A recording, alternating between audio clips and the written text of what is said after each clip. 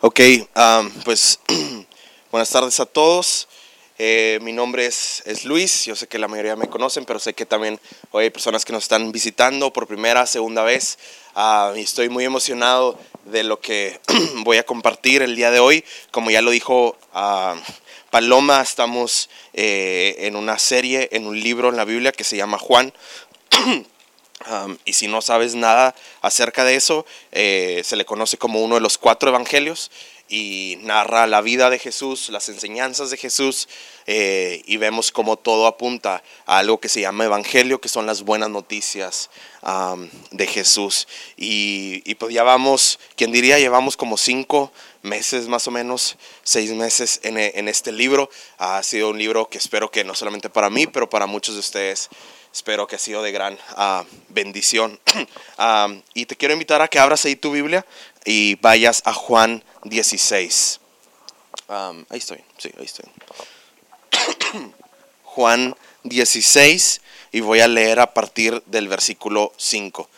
En serio que porfa te quiero animar a que sí abras tu Biblia si la traes. Si no la traes, pues préndela ahí en tu celular y ve ahí conmigo Juan 16. Si lo vas a ver en tu celular y te gusta leer la versión que yo voy a leer, se llama NTV, y entonces ahí puedes seguir literalmente lo que voy a estar leyendo.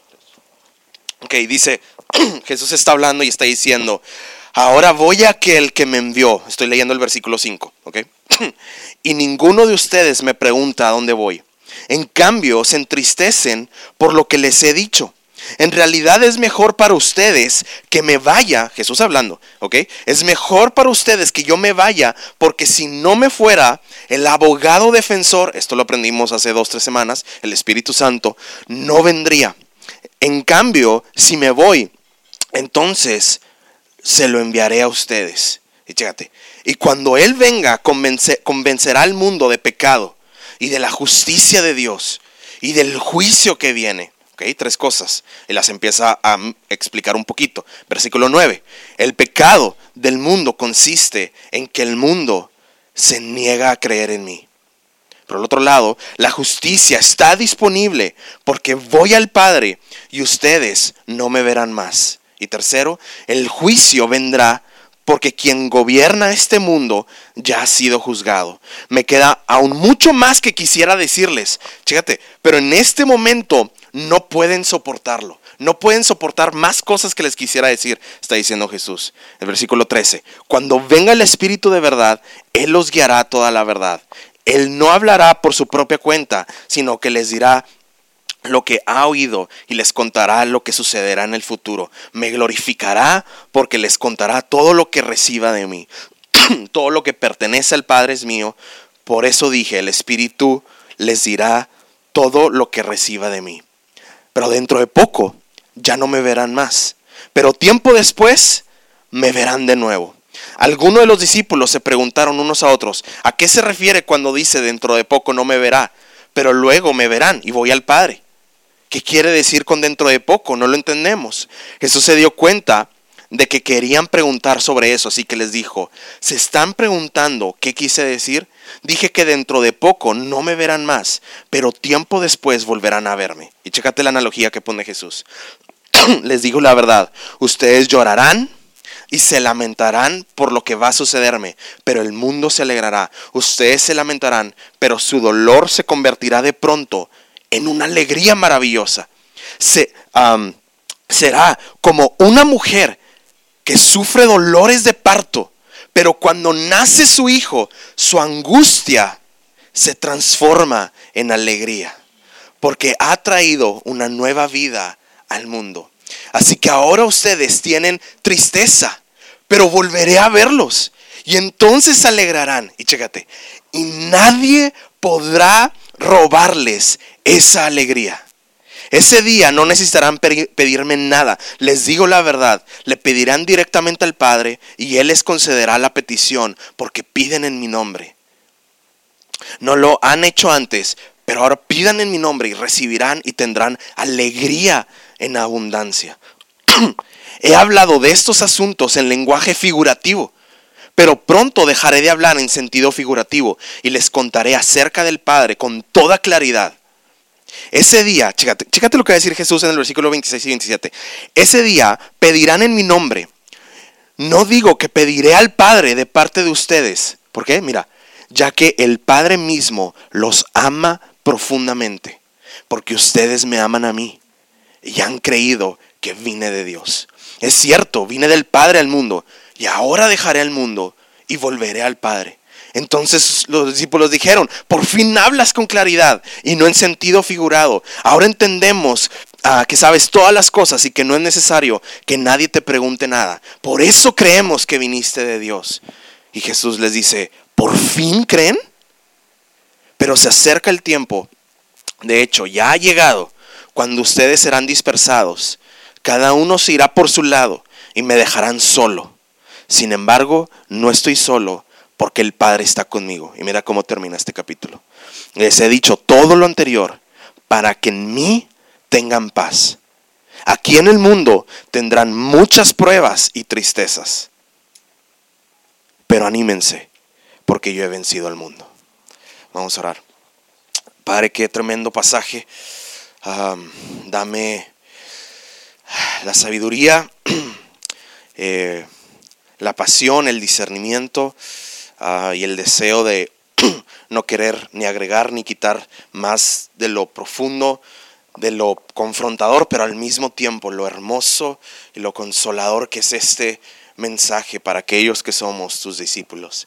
Y permíteme poderlo desmenuzar de tal manera que cristianos y no cristianos entiendan este mensaje y el evangelio pueda penetrar sus corazones, Señor. Te lo pido en el nombre de Jesús. Amén y amén. Déjame te cuento qué es lo que este capítulo tiene de especial. Creo que cada capítulo, obviamente, de la Biblia, cada capítulo del Evangelio de Juan es especial. Entonces yo no estoy diciendo que este capítulo es más especial, ni mucho menos. Solamente te quiero contar lo especial que este capítulo tiene. Y lo especial de este capítulo es que a mediados del capítulo 12 y luego todo el capítulo 13, el capítulo 14, el capítulo 15, el 16 que vamos a ver hoy y el 17 que vamos a ver el siguiente domingo, todos están sucediendo en una misma noche. Todos están sucediendo en algo que en inglés le llaman the upper room. ¿Cómo se le dice? El aposento alto. El aposento alto. Bueno, escucha más para upper room. El upper room. Si has visto The Chosen, es más o menos la imagen cuando Nicodemo de noche viene a ver a Jesús y es como que una terracita por ahí en the upper room, en el cuarto de allá de arriba, ¿verdad? Y lo que está sucediendo es que Jesús está teniendo las últimas palabras con sus discípulos. Y yo pienso que el capítulo 16, y lo voy a poner con una analogía, yo creo que todos nosotros entendemos la idea de, por ejemplo, ayer que tuvimos una pool party y así, estás con amigos y estás con 15, 20, 25, 30 personas, pero tú sabes que aunque ahí estén tus mejores amigos, ahí no tienes las conversaciones más profundas. Las conversaciones más profundas las tienes en una terracita con un vinito y con una musiquita de fondo. Y me estoy atreviendo a decir vinito porque acuérdense que en esa noche hubo Santa Cena, entonces había vino. ¿Ok? Entonces no me juzguen en su mente, había vino. Y entonces, y obviamente aquí voy a contextualizar, es como que si tú pones la canción de fondo ya la forzaste, o sea, algunas veces estás platicando y en el momento más íntimo está la musiquita más padre, o sea, el mejor momento no pudo haber pasado, el vinito, la musiquita de fondo, el airecito, tus 2, 3 mejores amigos, acá tu amigo abriendo su corazón y tú también. Eso es lo que está pasando aquí. La razón por la cual tú te emocionas de eso, no estás haciendo nada que Jesús no haya hecho con sus amigos ya. Y esto es lo que está pasando. Y el capítulo 16, el siguiente domingo te voy a explicar lo especial del versículo 17, pero el versículo 17 es diferente a estos 4 o 5 capítulos. Este es el último capítulo donde Jesús está teniendo sus últimas palabras íntimas con sus discípulos antes de morir. Y como ya lo leímos y como titulé este mensaje, les está diciendo, en sus últimas palabras, les está diciendo que su lamento se convertirá en alegría. Ese fue el último mensaje de Jesús a sus discípulos antes de morir. Versículos antes del 16 dice, si el mundo me odió a mí, que no los vaya a odiar a ustedes. Que yo, Jesús, que nunca pequé, que nunca hice nada malo, me odiaron. A ustedes también los van a odiar. Ustedes también van a sufrir. Empecé en el versículo 5, pero en el versículo 1 al 16 dice, les digo estas cosas para que no abandonen su fe. En el griego dice, para que no tropiecen en su fe. Porque va a haber pruebas, porque va a haber dolor, porque va a haber tristeza, porque va a haber lamento. Y su lamento lo voy a convertir en alegría. Estas son las últimas palabras de Jesús. Déjame, te digo lo que está pasando en resumidas cuentas en estos últimos 4 o 5 capítulos ahí en The Upper Room. Lo que está sucediendo ahí, lo que está sucediendo es que Jesús les está diciendo, les he dicho todas estas cosas, como ya dije, para que no tropiecen en su fe.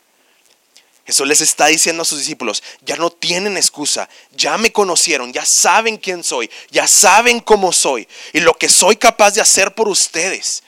Ahora vivan la nueva vida que les he mostrado, que yo sé que no va a ser fácil, va a ser difícil. La vida para la cual ustedes fueron creados para vivir. Pero recuerden que cuando vivan ese tipo de vida, van a sufrir, pero anímense porque yo he vencido al mundo y su dolor se convertirá pronto en una alegría maravillosa. Entonces ahora sí te quiero compartir a la luz de eso mis 3 puntos del día de hoy. Entonces en este pasaje nos ayuda a contestar por lo menos estas 3 preguntas. ¿Cuál es el sustento de esta alegría? Porque es una alegría contracultural. No es una alegría Jesús prometiéndoles que no va a haber lamento. Es todo lo contrario. Va a haber lamento. Va a haber tristeza. La pregunta no es si va a haber o no va a haber, es a qué horas te va a llegar. Entonces, pero esto suena contracultural. ¿Cuál es el sustento, Luis? ¿Cuál es la explicación detrás de esta alegría? Y después, ¿cuál es la razón de esta alegría? Y después, ¿cuál es la manera de tener esta alegría? ¿Cuál es el sustento? ¿Cuál es la razón? ¿Y cuál es la manera para tener esta alegría que Jesús le está prometiendo, no al mundo, a sus discípulos?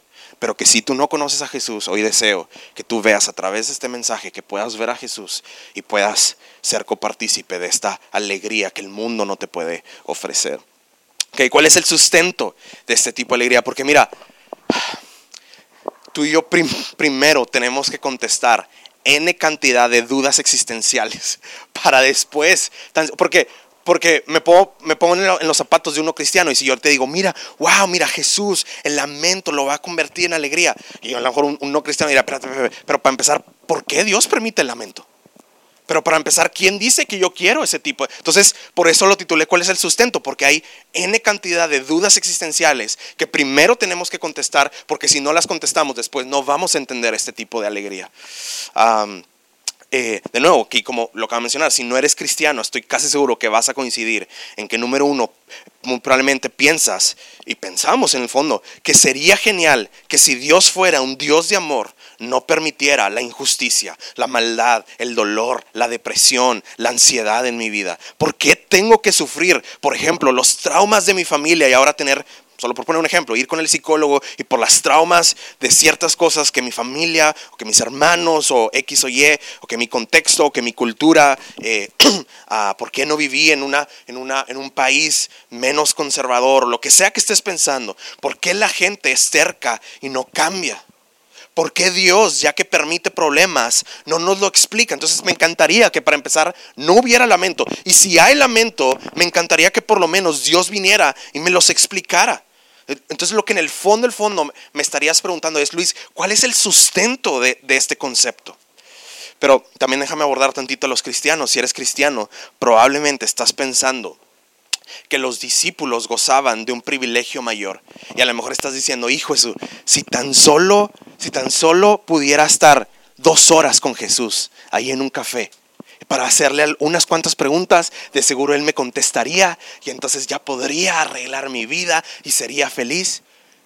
Pero este pasaje nos está diciendo, escucha, que nosotros tenemos un privilegio mayor que los discípulos no tenían en este momento. De hecho, si recuerdas, les dice, les podría decir más cosas, pero no lo pueden soportar, no lo pueden entender hasta que mi Espíritu Santo venga. Y eso es lo que ahora tú y yo tenemos. Ahora el canon está completo y ahora nosotros podemos ver cosas que los discípulos en este momento de sus vidas no podían ver. Y Jesús les empieza a dar y les recuerda, al final de cuentas, como judíos y conocedores de la Torá y de lo que le conocemos como el Antiguo Testamento, y les da un sustento. No les da palabras mágicas ni clichés, pero les da un sustento que te quiero compartir. Lo que está detrás de los lamentos. Y les dice 3 palabras claves. Están ahí en el versículo 8. ¿Sí me ayudas, Lau? Ahora voy a aquel que me envió y ninguno de ustedes me pregunta dónde voy. En cambio, se entristecen por lo que les he dicho. En realidad es mejor para ustedes, como ya lo expliqué, a que me vaya para que porque luego el abogado defensor no vendría. En cambio, si me voy, entonces se lo enviaré a ustedes. Y mira lo que dice el versículo 8. Y cuando Él venga, que ya vino y por eso ya lo podemos entender, convencerá al mundo de 3 cosas. ¿De qué? Número 1, de pecado. Número 2, justicia y juicio. Entonces tenemos que entender esas 3 palabras para entender el sustento detrás de este tipo de alegría que Jesús promete. Número 9, versículo 9, dice: el pecado del mundo consiste en que el mundo se niega a creer en mí. Mira, pensamos que sería genial que no hubiera dolor, muerte, COVID, ansiedad, culpa, miedo, vergüenza. Dios también. Esta sensación de injusticia e impotencia, ¿te digo por qué la tenemos? Porque fuimos creados a imagen y semejanza de Dios. Y como fuimos creados a imagen y semejanza de Dios, no fuimos creados piedras, no fuimos creados como robots. Por eso Dios no bloquea mágicamente tus sentimientos. Eso no te haría más humano para ser feliz. De hecho, te haría menos humano. Como ya lo dije, eso se le llama ser robot o una piedra. Pero por lo mismo que te creó a su imagen y semejanza, te creó con voluntad, te creó con deseos. En el buen sentido de la palabra, te creó con curiosidad de siempre querer conocer más, siempre querer disfrutar más, siempre querer hacer más. Entonces, para que tu relación con Él y con los demás y tu mismísima humanidad floreciera en el jardín, nos creó libres, con conciencia, con voluntad. Entonces Dios nos creó, por ende, y estoy hablando de antes de que entre el pecado, ¿ok? Antes de que entre el pecado, como Dios nos quería a su imagen y semejanza. No nos quería como un robot que Él le pica un botón y ya lo hacemos. No, queríamos que tuviéramos conciencia, que tuviéramos voluntad, que fuéramos sabios, que supiéramos discernir las cosas. Y entonces, si Dios te iba a crear así de hermosa, así de hermoso, así de complejo, así de bello, así de sofisticado, entonces es lógico que Dios te tenía que crear en un set, por así llamarlo, con la opción de decirle que no. Tenía que haber algo en el jardín, o sea, el árbol, en donde, me encanta poner este ejemplo. Imagínate que yo te presumiera que Ale me es fiel, pero la tengo amarrada en la sala de mi casa todos los días. La única razón por la cual yo puedo celebrar la fidelidad de mi matrimonio es porque de hecho tenemos la opción de sernos infieles, pero no hemos querido hacerlo. ¿Sí? Entonces, para que tu humanidad, pero no solamente eso, para que tu relación de amor y de gozo y de felicidad, todo lo que tú defines como contrario a sufrimiento, bueno, para que eso pudiera ser real, para que eso pudiera existir, esta opción tenía que estar. Porque sin esta opción, esto no podía florecer, esto no podía ser tan bueno, esto no podía ser tan bello.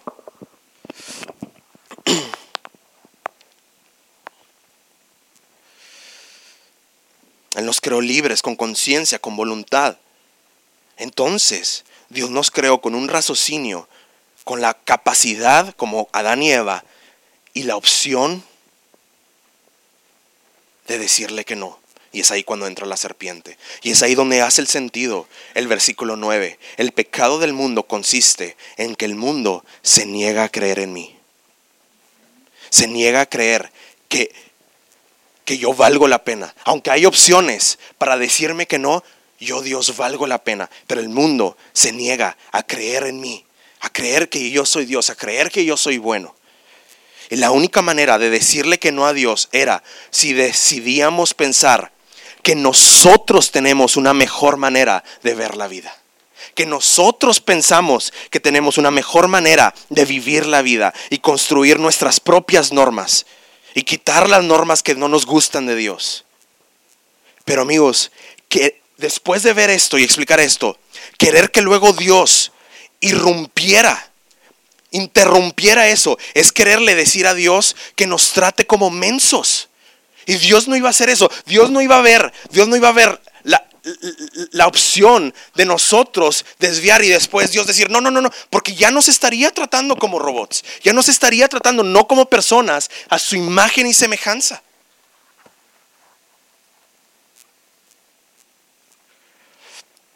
Dios no hizo eso y perdimos nuestro sentido de pertenencia, de identidad y nuestro sentido de un propósito último.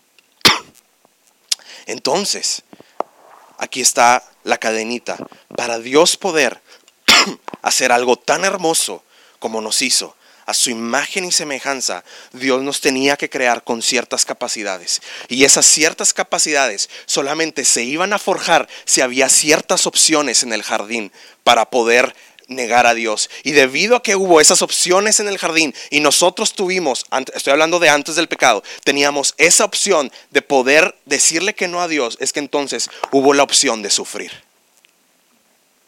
Entonces, si me voy de principio a fin de la cadena, este es el resumen. Para Dios hacer algo tan bello y tan hermoso, Él no crea el sufrimiento, pero para Él hacer algo tan bello y tan hermoso, la opción del sufrimiento tenía que estar ahí en la ecuación.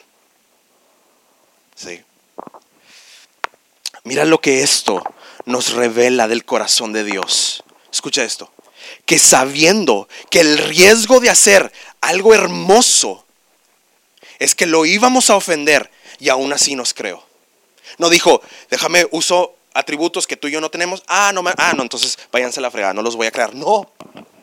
De hecho, bueno, aquí va, en Apocalipsis dice, el Cordero, está hablando de Jesús, fue predestinado para morir desde antes de la fundación del mundo.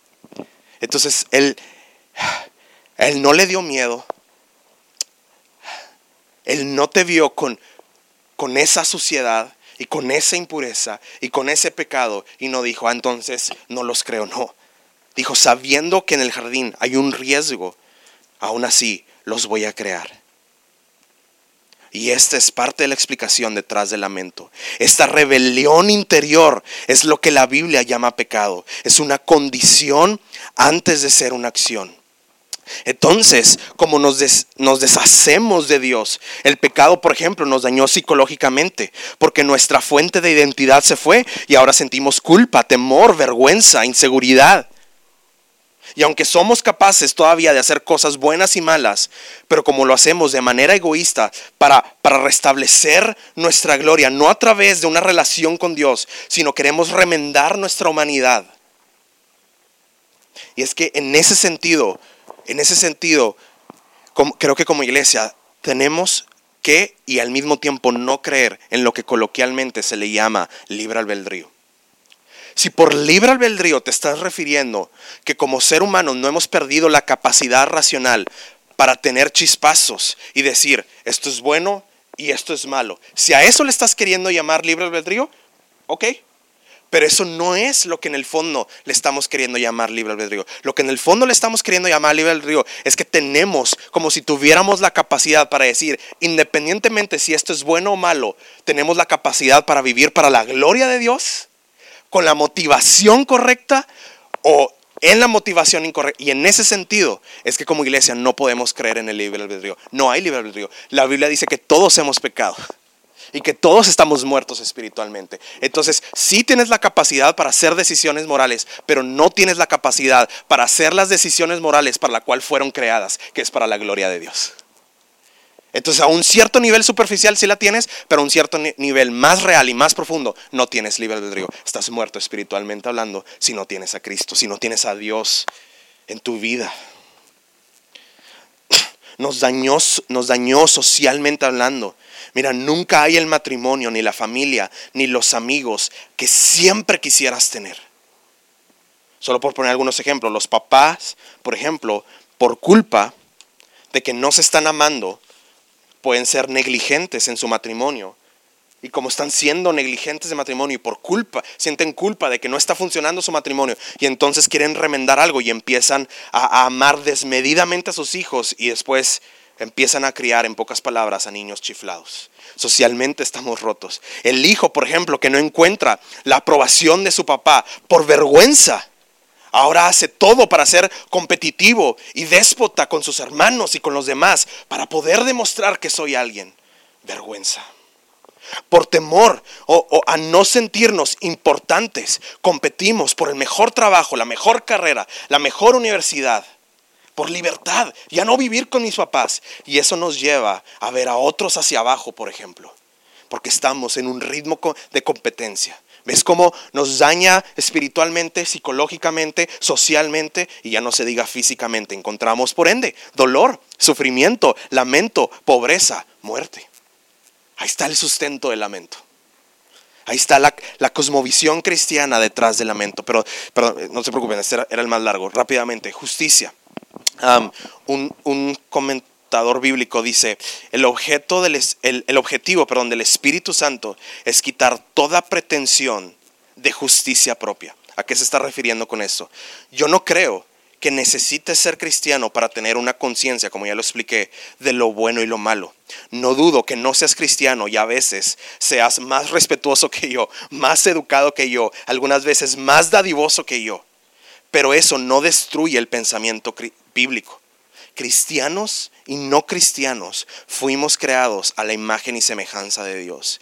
Y aunque esa imagen está manchada por el pecado psicológicamente, como ya lo expliqué, socialmente, físicamente, espiritualmente, todos estamos manchados por esta palabra llamada pecado. Y debido a que sigues teniendo este ADN de su imagen y semejanza, sigues teniendo deseos de amor, de justicia, de trabajo, de prosperidad, de tener buenas relaciones. Pero ¿qué pasa? Ahora nosotros hemos puesto nuestra propia justicia, es decir, nuestra propia manera de ver la vida, nuestro propio patrón para satisfacer mi yo y no a Dios. Entonces, la familia y amigos, el romance y el sexo, las causas sociales y políticas nunca son un medio para disfrutar el fin de Dios, sino los convertimos en el fin mismo. Y entonces, de ahí viene todo tipo de esclavitud y adicción emocional. Pero no solamente eso, no solo sufrimos a causa del pecado, sino porque nosotros también cometemos pecado. Y entonces cualquier cosa en nombre de la familia, en nombre de mis amigos, en nombre de la nación, en nombre de mi comodidad, termino haciendo o diciendo cosas que me llevan a sentirme condenado, que me llevan a sentirme impuro. Pero número 3, juicio.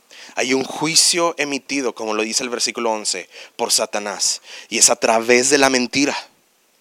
Es el mismo que le mintió a Adán y a Eva, haciéndoles pensar que iban a ser más libres sin Dios.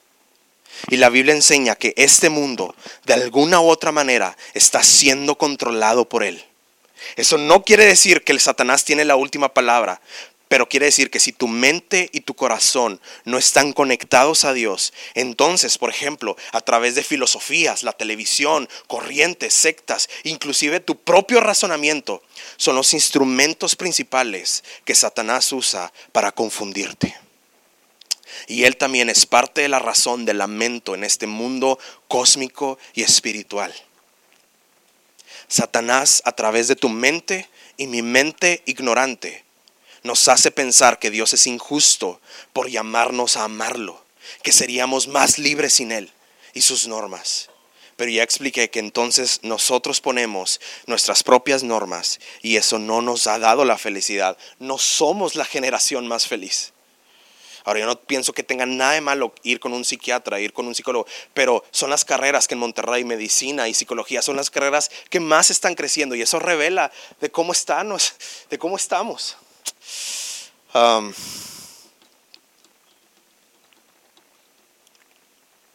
En pocas palabras, Satanás no quiere tanto que no creas en Dios. Quiere que pienses que estarías mejor sin Dios, que fundamentalmente no lo necesitas.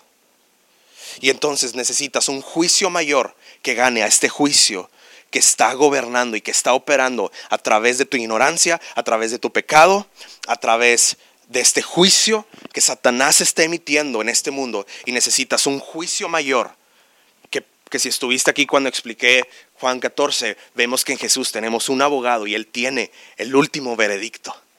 Sí. Mira, claro que sería mejor que no hubiera sufrimiento. Ese era el diseño de Dios en Génesis 1, 2 y 3. Pero ya que sí lo hay, a veces escuchar las frases como estas de que Dios va a convertir el lamento en alegría, a veces escuchar este tipo de frases te hace pensar como que wow, entonces Dios en el fondo es malo porque está permitiendo este dolor. No, espérame. Coincido totalmente que era mejor que no hubiera sufrimiento a que sí lo haya, porque ese era el diseño de Dios y esa es la visión que tenemos del nuevo cielo y de la nueva tierra. Pero la pregunta no es esa, ya hay sufrimiento en nuestro mundo. Entonces la pregunta es, ¿qué es mejor? ¿Sufrimiento sin propósito o sufrimiento con propósito? Pues sufrimiento con propósito. Pero no porque la Biblia te diga que Cristo te ayuda a sufrir con propósito, significa que Cristo se goza de que exista el sufrimiento. Pero como ya lo expliqué, para Él haberte hecho de la manera en la que Él te hizo, la opción del sufrimiento tenía que existir, tenía que estar ahí. El sustento detrás de nuestra alegría no es que Dios me da las mejores circunstancias, ni tampoco me da más normas para portarme bien, para que me vaya mejor. Dios no es así. Él no da por el comportamiento, Él da porque Él es así. Y Él da lo que sabe que es mejor para nosotros. Y sabe que lo mejor para nosotros es deshacernos de nuestro pecado. Y Él promete vencer ese verdadero enemigo. El pecado en el corazón humano que provoca la muerte espiritual, social, cultural, psicológica. La caída, lo que algunos teólogos le han llamado la caída. Y Jesús les dice a sus discípulos que van a caminar en un mundo con muerte espiritual. Y que ese mundo está en contra de Dios y que ellos van a remar en contracultura y que por ende van a sufrir. Pero es ahí donde cobra sentido las palabras de Jesús. Pero tranquilos, que yo he vencido el mundo. Ahora veamos cómo. No se preocupen, este era mi punto más largo, este ya es más cortito. ¿Cuál es la razón? Entonces ya expliqué el sustento. Ahora sí, ¿cuál es la razón de esta alegría? Te voy a leer estos versículos. Dentro de poco ya no me verán más, pero tiempo después me verán de nuevo. Algunos de los discípulos se preguntaron unos a otros, ¿a qué se refiere cuando dice dentro de poco no me verán? Quiere decir que dentro de poco, ¿qué quiere decir, con dentro de poco? No lo entendemos. Jesús se dio cuenta de que quería preguntarles sobre eso, así que les dijo, ¿se están preguntando qué quise decir? Dije que dentro de poco no me verán más, pero tiempo después volverán a verme. ¿Sí me oyes? Les digo la verdad, ustedes llorarán y se lamentarán por lo que va a sucederme, pero el mundo se alegrará. Ustedes se lamentarán, pero su dolor se convertirá de pronto en una alegría maravillosa. Y mira la metáfora que pone Jesús, ya la leímos. Será como una mujer que sufre dolores de parto. Mira, cuando la Biblia dice, ustedes tienen tristeza, como dice el versículo 22, pero alégrense, no nos está ordenando a que forcemos nuestros sentimientos. Eso es imposible. Algunas personas han dicho, ¿me estás diciendo que la Biblia quiere forzar mis sentimientos? Para nada. La estructura de esta alegría a través de esta metáfora es tan increíblemente diferente, porque nos dice que el gozo espiritual que da Jesús es como el gozo de una mujer en parto. Dice que ella está en este dolor increíble, ella está en este trabajo de parto increíble. Dice que de repente nace el niño y literalmente en el griego dice que ella no recuerda más su dolor. Ahora, por ejemplo, creo que esto te va a ayudar a entender. Dios dice que cuando nos perdona, Él se olvida de nuestros pecados. Ahora, ¿esto qué quiere decir? Que si un ángel de repente fuera con Dios y le dijera, oye Dios, ellos eran pecadores, y como si Dios tuviera, ay no, creo que no, creo que no, no es como que lo que significa es que aunque Él es consciente del pecado, pero el pecado en Cristo no controla la forma en que Él reacciona hacia mí. Si estoy perdonado en Cristo, eso ya no lo controla. Escucha esto, Él ya no se enfoca en mi pecado. El amor ha capturado su corazón. Él ahora me ve en Cristo. Entonces, lo puse como una metáfora. Esto es lo que está pasando aquí. No es que la mujer sale el bebé y de repente mágicamente, oh, wow, déjame voy a Chipinque. Pues no. Lo que esto está significando es que hay un gozo mayor, tan tremendo, tan sobrenatural, tan inexplicable, que sobrepasa el dolor, que sobrepasa el lamento. Esto es lo que está pasando. La estructura del gozo cristiano, escucha, es que has ubicado tu mayor gozo y tu mayor belleza en Dios. Y Él te da más alegría y lo encuentras más hermoso que cualquier otra cosa en la vida. Y debido a que precisamente, y aquí viene lo irónico, como lo quieras llamar, lo paradójico, pero ese dolor funciona de una manera tan... Hijos, por eso solamente podemos ser cristianos a través de la obra del Espíritu Santo. Es tan difícil de explicarlo. Es que lo que sucede es que ese lamento, precisamente como te llevó a Dios, como te llevó a los brazos de tu Padre, es por eso que Dios no quita ese lamento. No solamente te estoy diciendo que existe el lamento y luego Dios lo quita y te da gozo. No, eso es lo que no está diciendo. Ese pasaje no está diciendo eso. El dolor, tú pregúntale a mujeres que han tenido partos y yo creo que ellas te van a decir que no es que el dolor desapareció, es que hubo un gozo supremo que gobernó su dolor, que controló su dolor. Eso es lo que pasa en el cristianismo. La alegría del mundo, con todo respeto para todos ustedes que no sean cristianos, la alegría del mundo tiene que evitar el sufrimiento. Eres un huidor, lo digo con respeto, miedoso del sufrimiento. Tienes que negar el sufrimiento. Pero la alegría cristiana coexiste con el sufrimiento. Pero mi punto número 1 fue bien importante, porque acuérdate que yo no estoy diciendo que Dios se goza en el sufrimiento. Ese no era el diseño de Dios. Por eso mi punto 1 era bien importante y por eso creo que me tardé, pero era bien importante. La alegría cristiana coexiste y de hecho se enriquece porque te muestra en dónde vas a encontrar la verdadera alegría. La estructura del gozo cristiano es que has reubicado tu belleza. Ese problema, esa prueba te ayudó a reubicar tu gozo en Dios. Por eso Romanos 8 dice que todas las cosas operan para bien. ¿Para quiénes? Para los que aman a Cristo. Para los que aman a Cristo.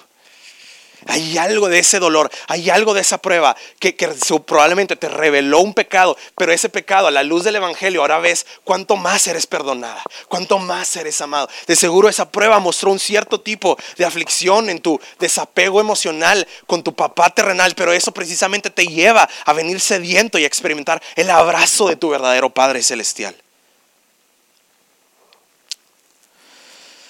Solo como un bonus. Es por esto que creo que los cristianos deberíamos de ser las personas menos gobernadas por nuestros sentimientos. No estoy diciendo que los cristianos no tienen sentimientos, no dije eso. Dije que no deberíamos de ser gobernados. Así como la alegría, estoy hablando de la alegría y ese es un fruto del Espíritu, el dominio propio también es un fruto del Espíritu. Los sentimientos no te deberían de gobernar a ti. Tú deberías de saber cómo gobernar tus sentimientos porque tienes una esperanza tan sólida y tan profunda para poder gobernarlas a ellos. Para terminar, mi segundo punto. ¿Quién es esta mujer? Desafortunadamente, y me duele en el corazón porque ustedes saben cuánto amo la NTV, pero la NTV no lo tiene.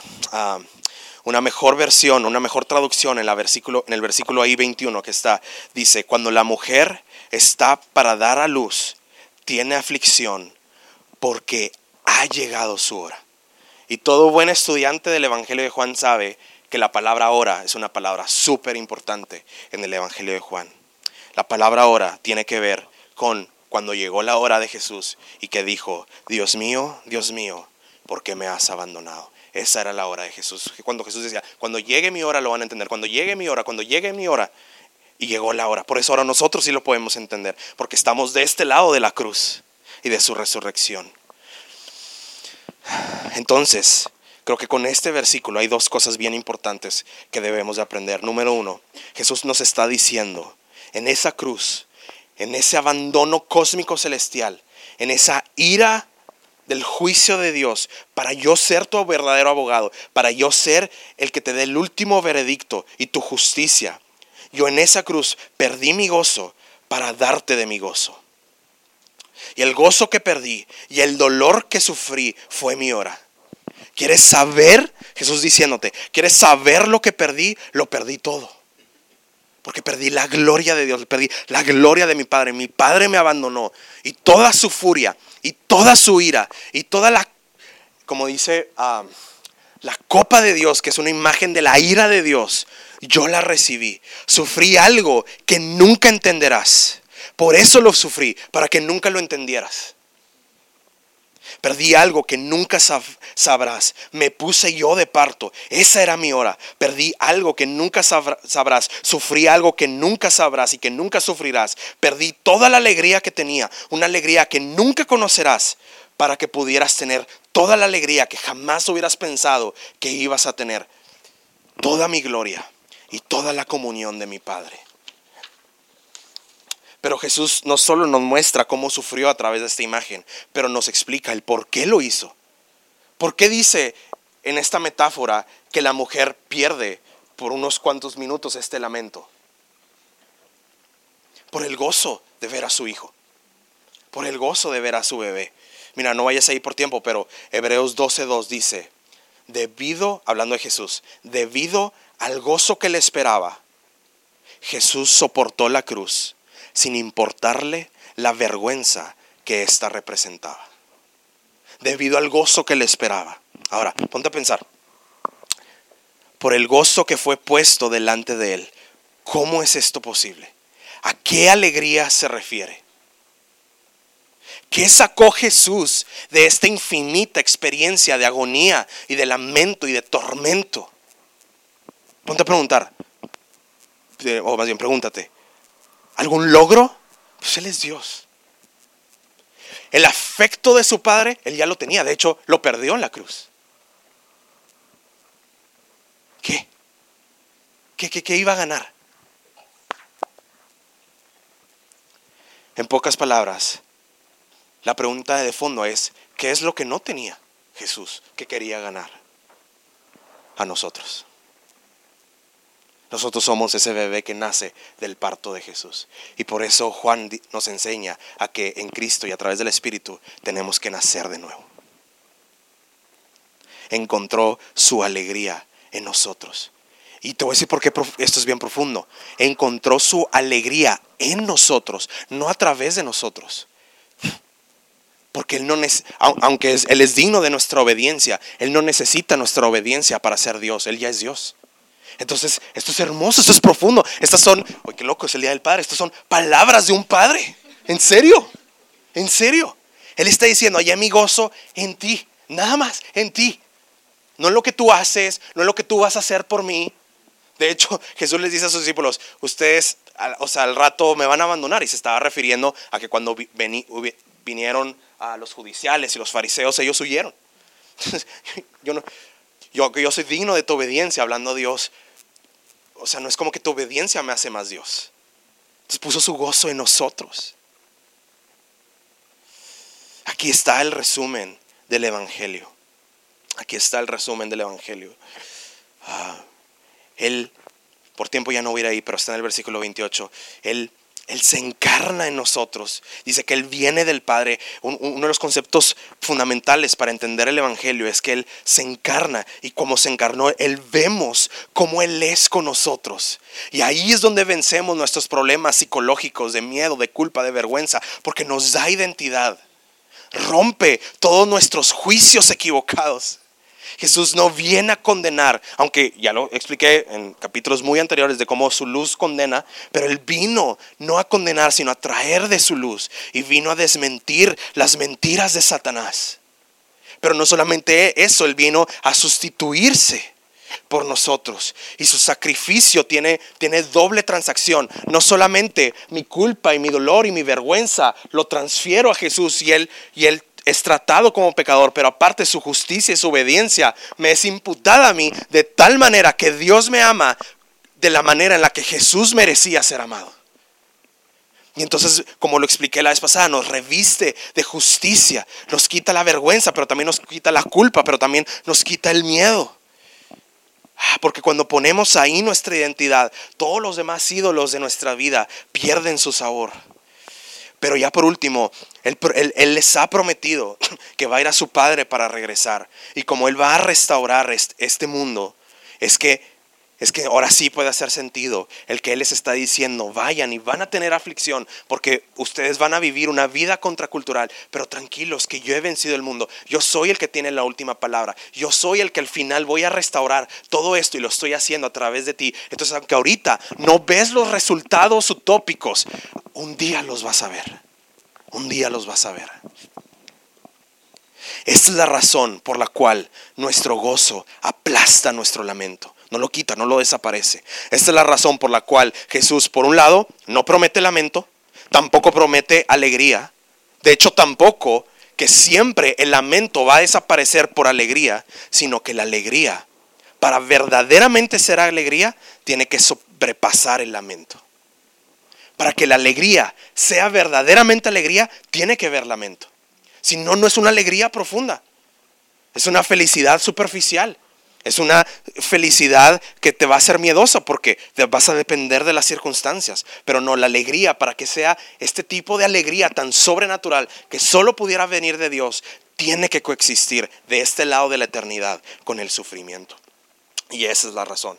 Y ya por último, ¿cuál es la manera de tener esta alegría? Ok. Voy a tener que resumir mucho. ¿Cuál es la manera de tener esta alegría? Ok, me voy a ir nada más al versículo 13. Perdóname, al 33. Les he dicho todo lo anterior para que en mí tengan paz. Aquí en el mundo tendrán muchas pruebas y tristeza, pero anímense.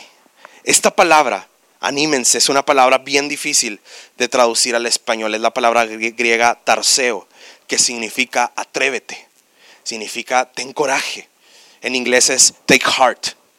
Está difícil de traducirla en español porque obviamente no vas a decir toma tu corazón, ¿verdad? Entonces, de hecho, en versión Luis Viviente, yo hubiera puesto venga. Es que siento que venga es como que venga, bro. O sea, no es un atrévete así como que te deja solo para que tú en tus obras, pero también tampoco te chifla y te dice yo voy a hacer todo. Es una combinación en medio ahí de confía, en inglés take heart, de venga. Entonces, qué interesante palabra. Está diciendo atrévete a creer que he vencido al mundo. Atrévete a confiar en mí. Atrévete a vivir sabiendo que todas las cosas que te he dicho son ciertas. Atrévete a vivir una vida obediente. Atrévete, y me encantaría, tenía varios ejemplos, pero ya por tiempo no los voy a mencionar. Había puesto, atrévete a vivir obediente, y iba a dar una explicación, ya no la voy a dar. Número 2, atrévete a probar que eres amado. Pero número 3, atrévete a vivir bajo el asombro de Dios. Jesús está diciendo que el problema en tu vida no es que necesites nuevas circunstancias, ni siquiera nueva información, sino que no tienes una realidad espiritual. Jesús dice, he estado diciendo todas estas cosas, pero solo por el Espíritu las sabrás. Y ahora tenemos el Espíritu Santo. Y ahora el Espíritu Santo te está diciendo, ¿por qué? ¿Por qué te preocupas tanto? ¿Por qué te ansías tanto? ¿Por qué te enojas tanto? ¿Por qué? Recuerda, en el Evangelio puedes ver la sabiduría de Dios, la omnipresencia de Dios, la santidad de Dios, la justicia de Dios. Bueno, más cosas ahí que tenía, pero termino con esto. ¿Cuál es la definición de alegría?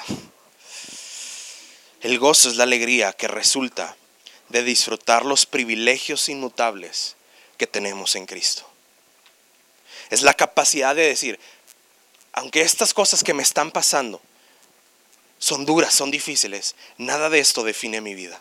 Nada de esto tiene la última palabra sobre mi vida. Nada de esto puede arruinar mi vida, porque esto, si tengo una buena cosmovisión, si tengo un buen entendimiento del evangelio en mi mente y mi corazón, no solamente no me van a perjudicar, pero para aquellos que aman a Cristo, todas las cosas de alguna u otra manera no solamente no van a fregar mi vida, pero van a operar para bien. Ahora, ¿qué es lo opuesto a la alegría? No es la tristeza. Porque ya expliqué que el gozo cristiano puede coexistir con la tristeza. Entonces, ¿qué es lo opuesto? ¿Qué es lo opuesto de la alegría? La desesperanza. Y Dios y Jesús por eso está terminando recordándoles: les doy mi paz. Acuérdense que vencí al mundo. Les está dando esperanza. Ya no vivas como una persona como que no tiene esperanza, porque yo ya restablecí todo. Tu identidad, tu propósito, todo, tu eternidad, todo. Entonces, ¿cómo cultivamos la alegría en nuestras vidas? Básicamente, el gozo es el resultado, amigos, de la seguridad de nuestra salvación. Por eso Jesús les dijo: nadie puede robarles esta alegría. Nadie. La seguridad de tu salvación proviene de saber que eres salvo, no por tus buenas obras, sino por la gracia. Y termino con esta frase de J.C. Ryle. Por favor, todos léanla. La seguridad de salvación libera a un hijo de Dios de una especie de esclavitud dolorosa y lo ministra poderosamente para su consuelo. Ahora chécate, ¿ok? Ahí va. Le permite sentir que el gran negocio de la vida está resuelto, la gran deuda pagada, la gran y verdadera enfermedad curada, la gran obra terminada, y todos los demás negocios, enfermedades, deudas y obras son en comparación pequeñas a las que ya están consumadas en Jesús. Si el equipo de alabanza puede pasar.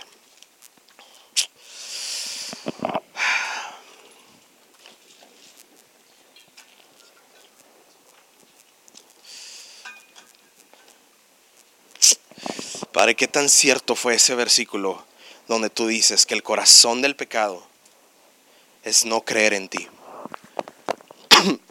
Porque aunque el pecado es horrible,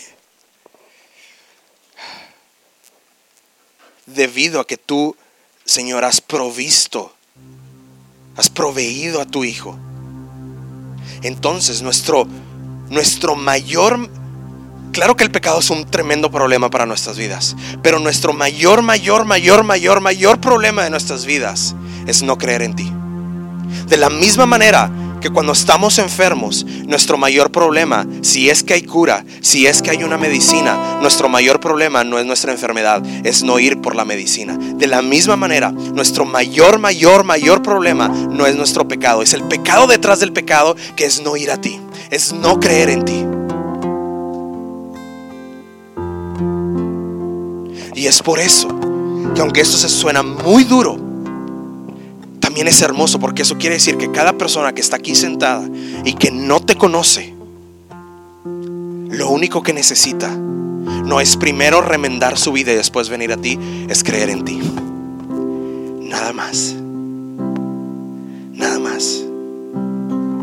Es ver a través, yo espero, de este mensaje y ver el mugrero de mi ignorancia, el mugrero de mi rebelión, de mi condición, ver el mugrero de mi pecado. Pero después, no solamente quedarme ahí, pero después, viendo eso, ver la cruz de Cristo y ver que todo está pagado, ver que todo está saldado, ver que todo ha sido limpiado.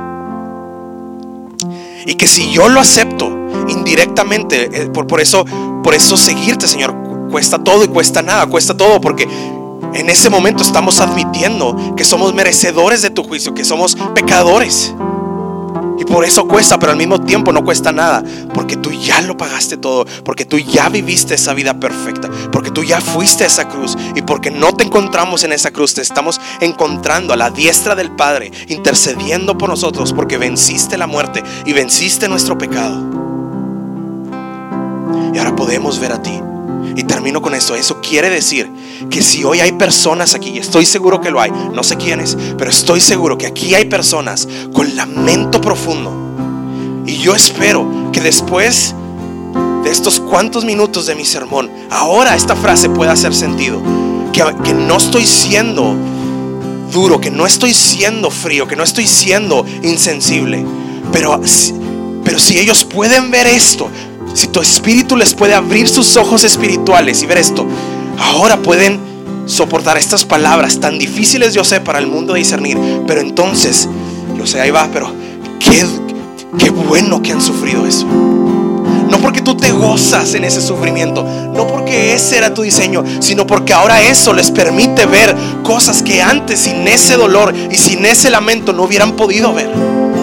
Y que por esa hora te pueden ver de una manera más hermosa, más tremenda, más sobrenatural, más amoroso, más pródigo, más lleno de gracia. Para que tú puedas ser verdaderamente un Dios de gracia, es que entonces tenía que existir la maldad y el pecado, para entonces poder decir: hay un amor cósmico, tremendo, inmerecido, que tú nos has dado en Cristo Jesús. Así es que mi oración es que para aquellos que no te conocen puedan ver que su lamento lo has permitido. No puede haber otra razón más. No puede haber otra razón más que te conozcan, para que te vean.